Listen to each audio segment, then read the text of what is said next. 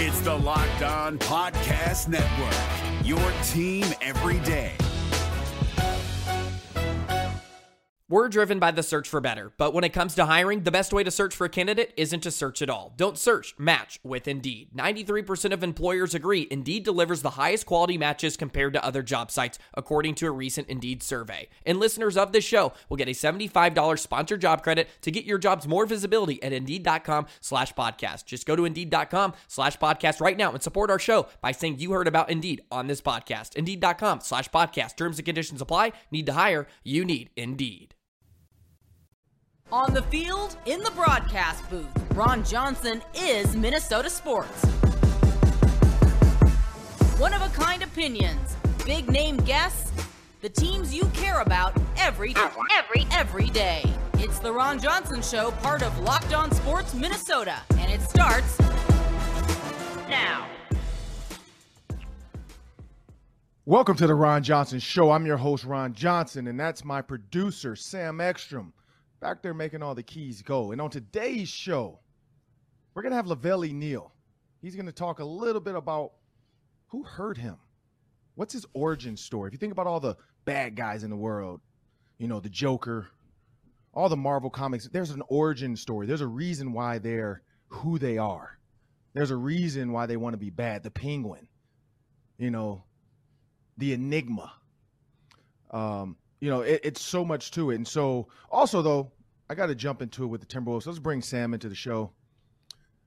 The Timberwolves, Sam, I'm hurt. Like, I feel like Vikings fans now. I get it. Once you put your heart and soul into the team, they find a way to let you down. And it's not over yet. Season's not over. Series is not over. But it was a convincing performance, I guess I'd say, from the Grizzlies. And when you think about it, I've always said this, the two stars have to battle. Nobody really gave that Ja Morant energy. Ja Morant tweeted out a video or put a video on Instagram of Michael Jordan with a baseball bat talking about the Charlotte Hornets, saying, you know, I respect somebody that can talk crap to me when it's 0-0. Don't talk when you're up 1-0. Don't talk when you have a lead. Now, if you're down 12 and you can still talk, I can respect that. If we're tied up and you can start talking, I can respect that. And that was just Michael Jordan getting into his mindset to go out there and absolutely crush the Charlotte Hornets. And so Ja Morant saw all the haters. He even said in his post-game interview, you know, he's like, everybody picked us to be in the Western Conference Finals. And then all of a sudden we lose game one and everybody's jumping sides. Don't come back to our side now. Ja Morant took that personal. He took that personal. The Timberwolves, I felt like, and I'm pissed off because LaVelle is going to join the show, and now I have to listen to him because I was hoping they'd be up 2-0 at this point. We get LaVelle on and just make him eat crow. And now at 1-1, coming home, so hopefully that's going to help. It's tough to deal with a person like LaVelle. It is. I hate when not procrastinators, but antagonizers get their way. Because I'm an antagonist too. I love to talk about my sister-in-law. She's an Alabama fan. She lives in Cincinnati. So it was double duty for me this year. Georgia won. And the LA Rams beat the Cincinnati Bengals. So I got to really rub it in her face. Not to her face. I just put it on Instagram and I know she follows me. My wife also videotaped my celebration and sent it to her sister just to say, he's only doing this because of you. And that's not the only reason, but that's one of them. But the Timberwolves, Sam, I mean, do you think they can bounce back? I think they can because they're coming home. They're going to have that energy. But nobody made comments about Ja Morant's daughter on the court on the post game. Anthony Karl-Anthony Towns kissing his wife. Everybody wants to be mad at it. Ja has his daughter, and that's sweet. What's up with that, Sam? Yeah. I think everybody jumped on the Wolves celebration last week because the TNT guys did. They took their cues from Shaq and Barkley. The Grizzlies are kind of a darling, I feel like. People have not really picked them apart the way they picked the Timberwolves apart, probably because they won 56 games. They earned that right. I thought Ja was masterful in that game. He set the tone. Even though he only had 23 compared to 32 in game one, I felt like it was a more meaningful 23 because he absolutely had control of that game every step of the way. 23 points, 10 assists, 9 rebounds, almost a triple-double.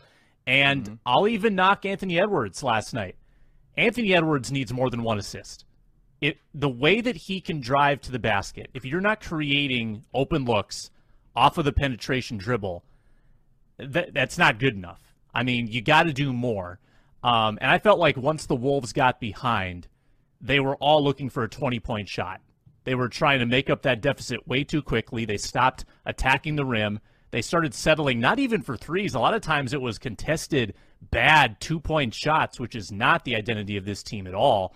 And I felt like Edwards didn't really wake up until the third quarter when it was too little too late. Nobody was up to the task last night. And I will say this, Ron, it is frustrating to watch a basketball game that within moments is completely dictated by the officials. You've got 6 guys in foul trouble in the first 5 minutes. That's not fun basketball to watch. So that was a little bit maddening. Memphis did what Memphis was going to do. They used their depth. They had like 4 or 5 guys off the bench scoring double digits. That's the best version of Memphis that we're probably going to see. So how will the Wolves adjust in Game 3, Ron? That's the big question. And that's what I'll say. When you look at Ja Morant, you look at Anthony Edwards, again, those are the 2 stars I feel like right now. Karl-Anthony Towns, to me, becomes 1B. Anthony Edwards has shown he's 1A.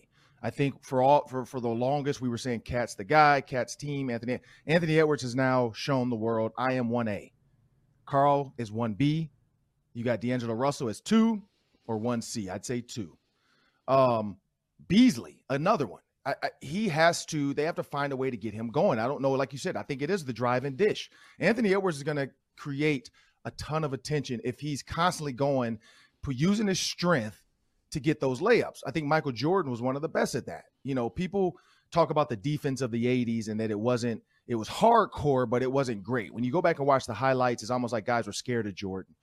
You didn't have the guy, because we hear so much about the hitting. That was really just the Celtics, Lakers, Pistons, and Bulls. Like those 4 teams really just went at it. They did not like each other. Yes, there were some fights here and there with the 76ers and Barkley, anybody he played. If you think about the Seattle Supersonics with Gary Payton, there was some ticky-tacky pushing around stuff there. But, those 4, in the Knicks, I'd say Bulls, Celtics, Lakers, Knicks, and Blazers, those 6. You throw those 6 in there, that was kind of the era back then of the 80s and 90s. If you think about Bulls versus Blazers on Sega Genesis, I have it still. I still break it out once a year just to prove the Sega still works. But that's the thing for me is when you think about what this team needs to be. Anthony Edwards needs to be the Michael Jordan of this team. He needs to drive. If it's there, take it. If it's not, kick it out to Paxton. Kick it out to Beasley. Kick it out to Kerr. Like Beasley's waiting. Drop it down to Vanderbilt, your Horace Grant.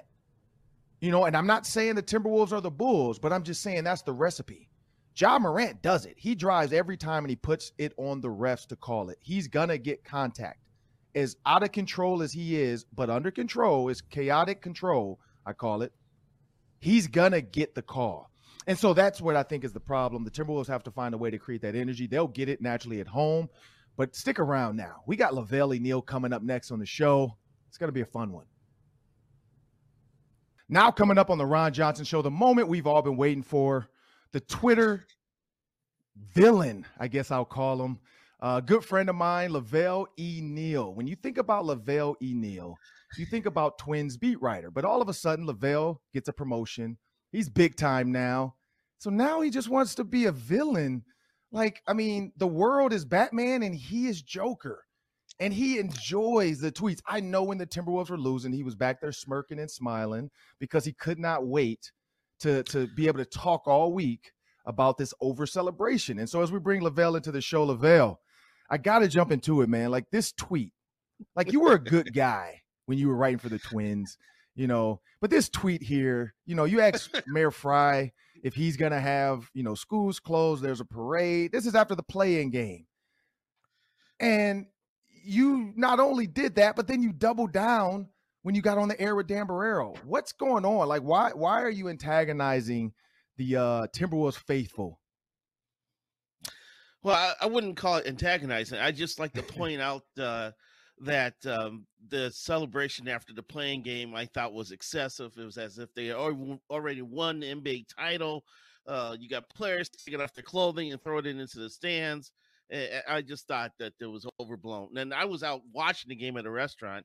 I had no idea that the NBA crew with Charles Barkley and Kenny Smith were also cracking jokes about the Wolves' approach to winning that playoff game. So playing game. So I would have loved to have the volume up for that just to see what they said. This is not the first time I have taken shots at fans. I love the fact that fans can sit at home or sit in the bar and rip on athletes, rip on coaches and managers, rip on front offices, rip on ownerships for not getting it done. But if you throw one little thing their way, they fall apart. I have jumped on Twins fans in the past for when they were playing at Target Field against the Yankees in the postseason, and people are calling ushers to tell people to sit down because they're standing in front of them when they should be on their feet screaming and getting people fired up.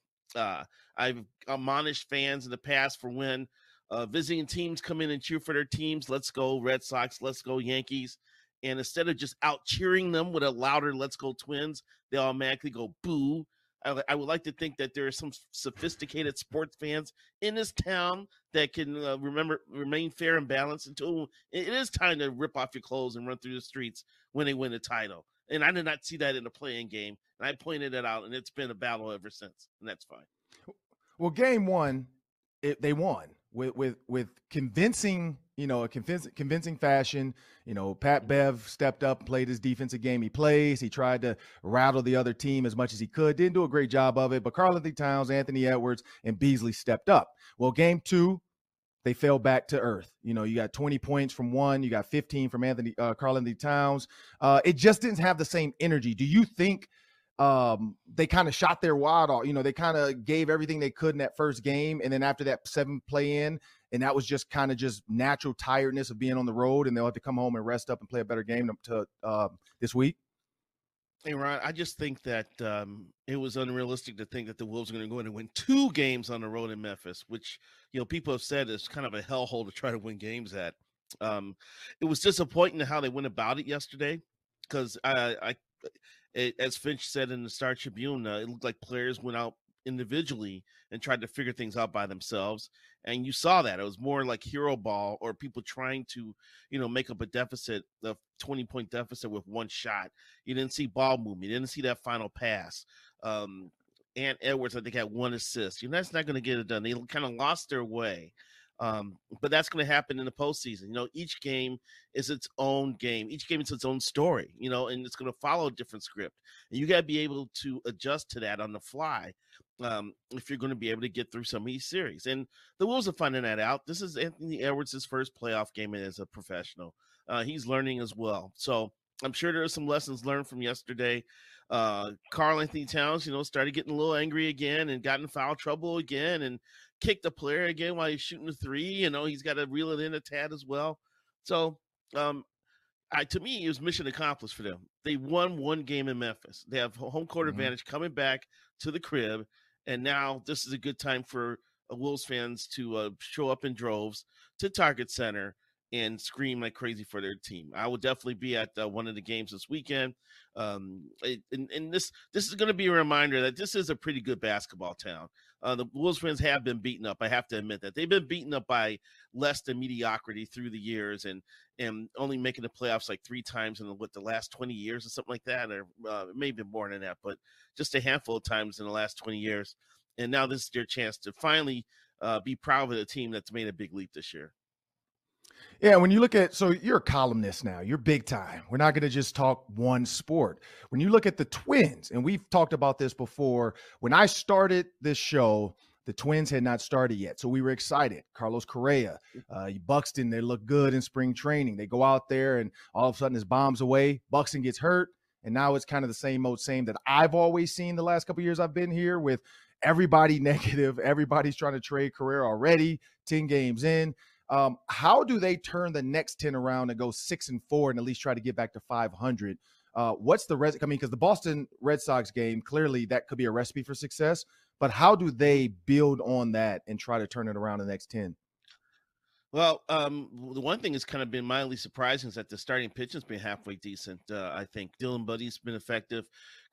Archer hasn't been bad, although he had a little bit of a hiccup last night in their loss to Kansas City.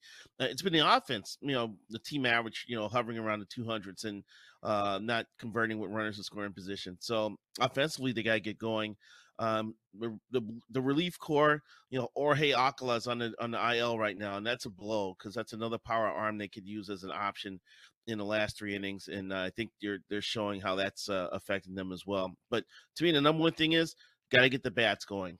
I don't have no problems with Rocco Baldelli's approach to the lineup when Buxton's healthy, and he should actually play sometime during the series.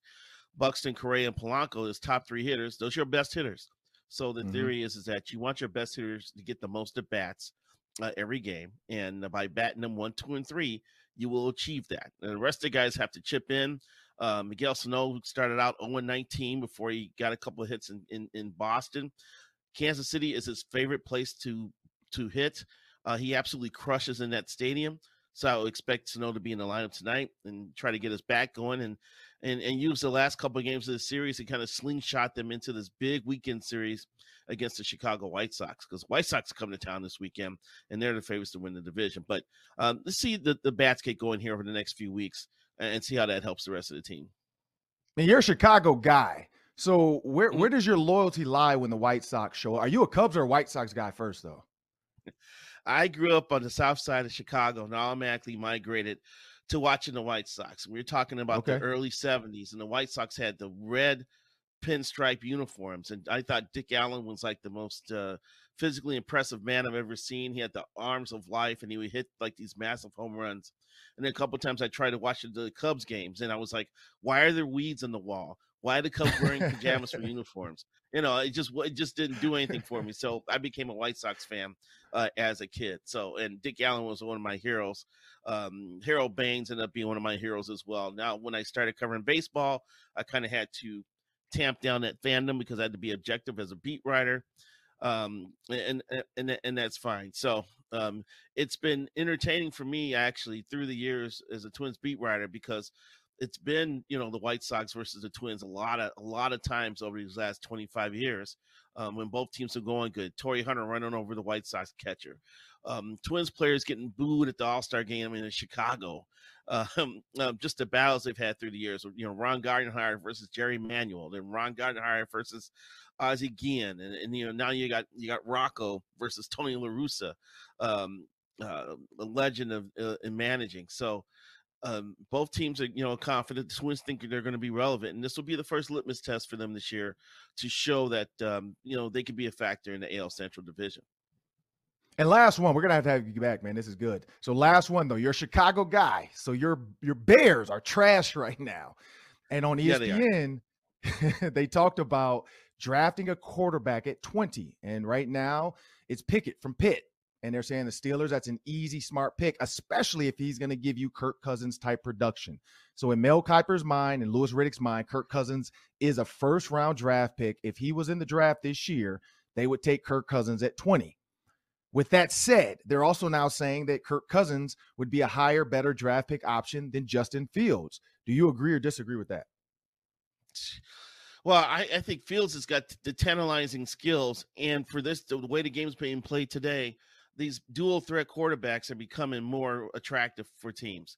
And the fact that he can make plays with his arms and his legs puts him in a different category than someone like a Kirk Cousins. I'm not impressed with this year's quarterback class. I think if you put Pickett and Malik Taylor in with last year's class, those dudes are not getting drafted to the third round, just based on their skill set and their talent ability. So, but this is going to happen every year now. Whoever is a quarterback are probably going to get overrated and overdrafted, just because they are a QB, and there's such a race to get a good quarterback and try to cash in on his rookie contract by adding pieces around them once they're good. I don't know what the Bears' attempts to build around Justin Fields are a little puzzling to me, because they still need a number one receiver after letting Allen Robinson walk. They still need to address the offensive line. They've got holes in their defense. They got a lot of work to do, and they don't have a first-round pick this year. So I'm hurting a little bit right now, because I don't see a path to them being relevant in 2022. And it's going to stink now once they get to 2023. The clock's going to be ticking on Fields, and we still don't know if this team's going to be relevant or not. So, yeah, it stinks right now to be a Bears fan.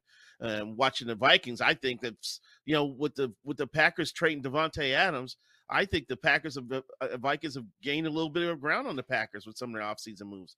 I think the defense is going to be better. I like the Jordan Hicks addition. I hope they get another corner, in the first couple rounds of the draft. I'm curious to see how Kendricks fares in the 3-4. I like the fact that Za'Darius is with Neal now, forming bookend pass rushers. There's some things to like, and that offense is going to score points. So I think the Vikings are going to be better. And I was at Vikings Media Access yesterday. There's a lot of spirit and a lot of fired up dudes over there over this coaching regime and the positivity that's coming out of there. So I'm putting the Vikings on double-digit wins already. And I can't remember what the schedule is next year. I think they're heading in the right direction. Well, there you heard it from LaVelle. He has a heart. He only rags on the fans because he loves you guys. I want to thank LaVelle for joining the Ron Johnson Show. Up next, the Daily 3. That's 3 questions, 3 minutes. We'll be back after this. And now you know what time it is. It's the Daily 3. That's 3 questions, 3 minutes. Sam, take it away. LaVelle mentioned he was at Media Access yesterday for the Vikings, where Kevin O'Connell spoke about how excited he is about Irv Smith's potential. Now, Smith is still easing his way back from meniscus surgery, but he's in that contract year. They're still waiting for that bust-out year from Irv Smith. Ron, I want to put you on the spot. Give me a prediction for Irv Smith's production in this offense. Touchdowns, yards, receptions. Well, if you look at Tyler Higbee and you look at the last 3 seasons of Higbee, he's had over 180 catches, over almost 1,900 yards, and 13 touchdowns. In the last 2 seasons, he's had 10 touchdowns. So I easily can say Irv Smith can get 5 touchdowns. Why? Because Kevin O'Connell was a part of that offense the last 2 years. He got there in 2020. You look at the last 2 years of what Kevin O'Connell has done with Sean McVay, of course, Sean McVay's offense, Kevin O'Connell helping him, but what they've gotten out of Tyler Higbee. That's 10 touchdowns in 2 years. I think Irv can do that, if not more. Why? Because Irv is faster. Now we have to see what he comes off his knee, but he's faster. He's a better vertical threat. He's a better deep over threat. Higbee's a little bit bigger, of course, so Higbee gives you more of a vertical seam power guy that can take a hit from a safety, where Irv's going to be your bender. And what a bender is, just for the novice, if the hole is open, meaning 2 high safeties and there's a hole in the middle, he's going to bend it in across the middle, making it an easy throw for Kirk over the linebacker's head if it's not Tampa 2. If it is single high safety, that means the middle of the field is closed. That means Irv's going to stay on the seam and then fade back. Now that puts the pressure on those 2 outs, that outside corner. If he fluffs in on Irv, you drop it over his head to Justin Jefferson. But we know Justin Jefferson is never going to get overlooked. So that's where Irv Smith Jr. comes into play. I think Irv can be a 60-catch, 600-yard, 5-touchdown tight end. I think that's his number there. I think that, let's book it. We'll come back to this midway through the season and see if Irv's close. But I think that's what Irv can get. I like the movement of the tight ends. You watch Higbee line up on one side, shift over to the left. Now, Tyler Conklin was the shift guy. And so Irv would be the 1-by-1 tight end sitting on his hip. So now, who do they get to be your Conklin? Now, again, Kyle Rudolph, could he come back for cheap? Is that worth it? Maybe. He said he has some left in the tank. You look at the draft. Is there a tight end in the draft? Because tight ends haven't gotten a lot of talk in the draft. That's my goal this weekend, because next week I'm doing the draft show for the Vikings. So my goal this weekend is to really dive into the tight end, because secretly the Vikings need another tight end. I think Irv is your TE1, but they're going to need a TE2. They did bring a guy in, but you always want to bring another guy in just in case, like a second or third round pick. You never know with these tight ends. So in my opinion, 60, 600, and 5 touchdowns, that's Irv Smith. And that's almost exactly what Tyler Conklin did last year. Conklin was 61 catches, 593. I think Irv, if healthy, is even more talented than Conklin. I'm going to go 70 and 700. I'm just saying that's the basement for him. He's got to get that. Yeah, no, you're right. And if they don't bring in another tight end, well, he's going to get all of those targets if they don't have a real tight end too. Hockey question for you. So the Wild win another one last night in Montreal, 2-0, and they've got a goaltending conundrum. Now, it's a good problem to have because Cam Talbot and Marc-Andre Fleury just keep going back and forth. They're both winning games. In fact, here are their stats, Ron. Since the Wild traded for Fleury. Fleury is 6-1, and his save percentage is 92.1. In that same time, Talbot, 6-0-3, save percentage is 92.7. So they are basically even since Fleury got here. How is this team going to decide who their playoff goalie is going to be? So this is the thing. I always bring it back to the Mighty Ducks. And you remember they had the cat, and then they had the big dude. The cat-like reflexes girl, and then they had the big dude. And it was, it was up to, and I always get the Emilio Estevez, and what's the other one? I get them confused. I think it was Emilio was in that one, if I'm not mistaken. If I'm wrong, sorry. But it was an Estevez brother, and one of them changed his name. But I'm going to go with it's the coach's decision. I think if both are hot, you pick. Now, Fleury has the star power, I guess I'd say, because they brought him in and everybody was shocked. Like, wait, what? We already have a goalkeeper, and you're bringing in another one? You're bringing another goalie in? And they did. They brought another goaltender in, and it's helped. If one's not going, you can bring another one in. And that's where, I think in the Mighty Ducks, you have that sentimental where, the girl, he tells the girl, nope, she's like, you got us here. And he's like, nope, you go in, you do this, you stop him. He's going to go glove side because he's flashy, blah, blah. Favorite part of the movie. I think that's what it comes down to. It comes down to no ego. It comes down to nobody is bigger than the team. I think they both want to help the team out and win. Talbot's been here. So technically I would say go with Talbot because he's been here. He was the guy here before you brought in Fleury. But at the same time, you bring guys in for a reason. You got them for a reason. There's no reason to sit them in the playoffs if you brought him in for this reason because he has experience. And so I'm torn. Like, do you go? I mean, it's the Mighty Ducks. Do you go with the duck that's been there, or do you go with the new girl? I'm gonna say go with Fleury just off of top of the head because he has the cool emoji. Everybody puts up the flower now. I figured that one out on Twitter when they're talking about Fleury making a stop or doing something. They put the flower up, so I think that's cool. But yeah, I definitely think it's gonna come down to the coach's decision. Like you said, they're even. There's no real deciding factor besides. I'm going to sit here and pray about this. And as a coach's job, it's a job to figure it out. And I do think they need to pick a guy. Like, I don't think you can go into the playoffs with goaltender by committee because then it's in the goalie's head. If I give up 3 goals today, am I going to get yanked in game 2? I think you need someone to be able to go in there knowing that they have the freedom to make a couple mistakes. That's going to happen in a hockey game. But that they have the confidence of the coaching staff. And if they do need to get pulled, you've got a great option. But I think you need to make a commitment at some point, and they're down to the final 6 games. This is interesting. So the minor leagues have instituted a pitch clock in minor league baseball, and the data shows that 20 minutes is getting shaved off every game because of that pitch clock. With pace of play being such a problem in Major League Baseball, Ron, do the majors need to adopt the pitch clock next year? Yes. You look at back in 2001, 2002, 2003, the average game time was about 2 hours and 45 minutes. Now, last year it was 3 hours and 11 to 15 minutes. That's a lot of time. It's like, it doesn't sound like a lot, but when we do the actual math, like at first I was like, oh, that's nothing. That's like 30 minutes. I'm like, wait, that's 30 minutes. Like 30 minutes. That's a lot of time of whatever it is, getting your rosin, getting to the mound, talking to the ump, talking to the catcher, getting your gum right, touching the glue in your hat, getting the sticky from your belt buckle, whatever they were doing. Because now pitchers are getting checked. If they throw a no-hitter or they throw a great game, as they come off, umpires want to check. Let me see your glove. Let me see under your glove. Let me see your wrist. Let me see, let me check the hat. Let me pull up your shirt. I know one pitcher made the joke, I'm just going to get naked as I walk off the field if I know the umps want to check me, which I would love to see, because that would just be TV gold, like a pitcher stripping completely down and handing all his clothes to the ump and walking off with his hands out like Antonio Brown going to the locker room. Like, that would be awesome.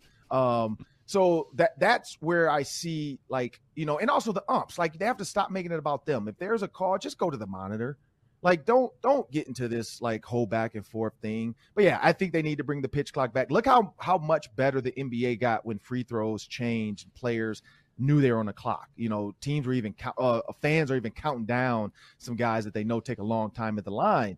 And so I think that's the key too. You can't let guys sit there, kiss their kids, flip the ball, dribble twice, put it behind their back, look over at the cheerleader, blow her a kiss, and then shoot a free throw. Now it's like you got to get it. Like Klay Thompson has his deal. Boom, get into it. He's quick.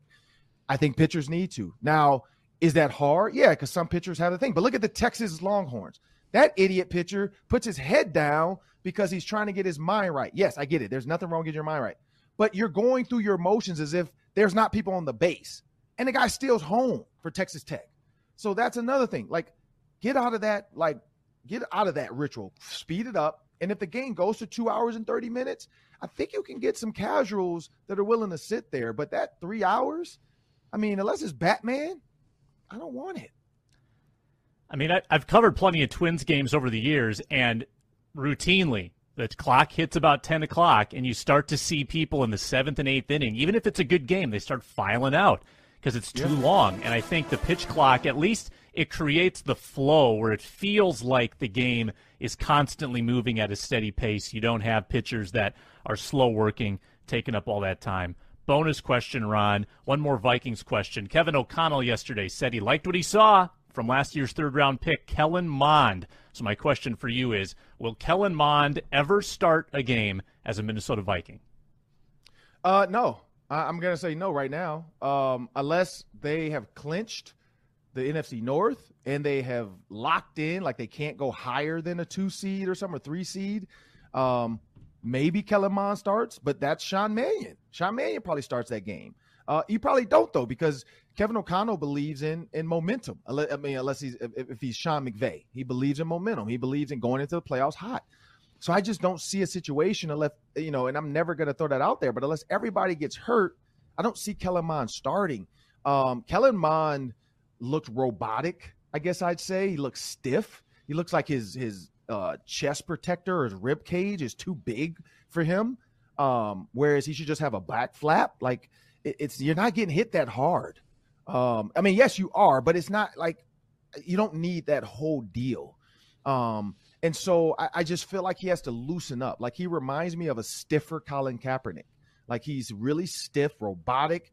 I just don't see it. Like, Kevin O'Connell spoke well of him because he had to scout him. But at the end of the day, like, I feel like they tried. It didn't work. They wanted Justin Fields. They couldn't get up there.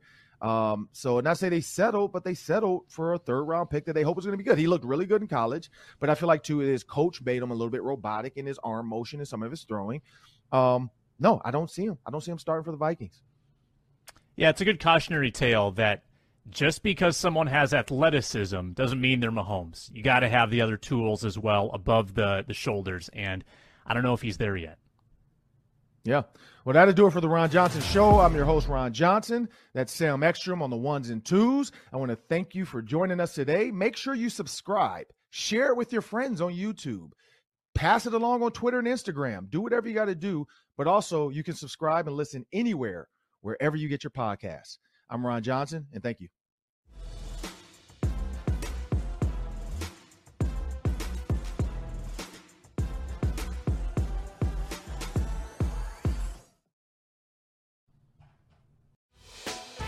Hey, Prime members, you can listen to this Locked On podcast ad-free on Amazon Music.